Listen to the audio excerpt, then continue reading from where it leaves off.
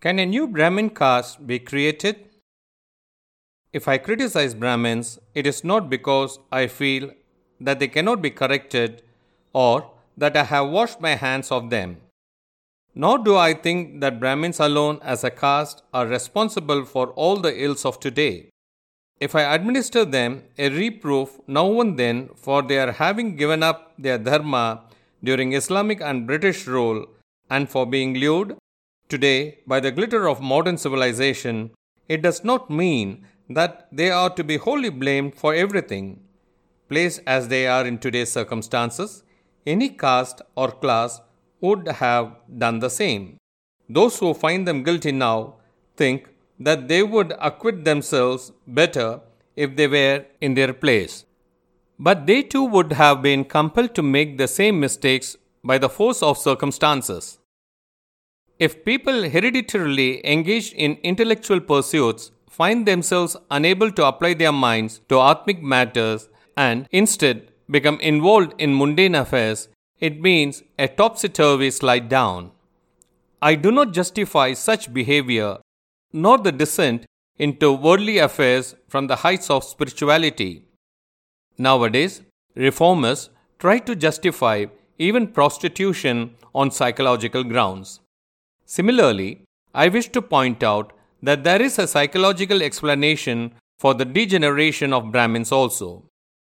If I criticize Brahmins, it does not mean that others should join in the attack, thinking that they alone are worthless people. It is the duty of these others to make Brahmins worthy of their caste. After all, during the past 40 or 50 years, Brahmins have been an easy target of attack and ridicule. How silently they have suffered all this, also the humiliation at the hands of their detractors. Until some 4 or 5 generations ago, Brahmins were the guardians of all our Atmic wealth, all our arts. Considering this, is it not the duty of others to bring them back to the practice of their true Dharma? They must be tactfully reminded of the high Dharma they once pursued and the spirit of sacrifice for which they were known. Unfortunately, what Brahmins did in the name of reforms resulted in the wrong kind of equality, for instead of raising people belonging to the lower strata to a higher level, it had the effect of bringing the upper classes downward. Equality can be of 2 types. In the first, all occupy a high level in society. In the other, all occupy a low level. To carry a load uphill is difficult, but it is easy to push it down. Quality has suffered in the attempt to create equality. It is not desirable to have that kind of equality in which everybody does the same kind of work, nor should it be thought that there is no equality in a system in which the various vocations, the various types of work are divided among different groups of people. I have already spoken a great deal on the subject. Our endeavor must be to create unity in diversity, not uniformity.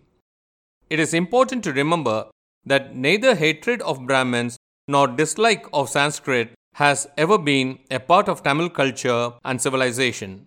Sanskrit is a repository of Atmic and religious sastras, a storehouse of poetry and works on arts. Everyone must learn to regard it as our own language. The need of existence of Brahmanya as a separate entity must be recognized. This is essential to the preservation of the Vedas, the performance of sacrifices, etc., whose purpose is the good of mankind. Today, the Vedas, the Upanishads, and so on are available in print. Anybody can read them and try to understand them. But everybody need not learn to chant the Vedas. It takes many years to do so. Everybody need not also perform sacrifices. There ought to be an element of humility on the part of those who wish to carry out reforms. There must also be sincerity of purpose. Then no need will arise to go contrary to the Sastras. Sri Gurubhyo Namaha.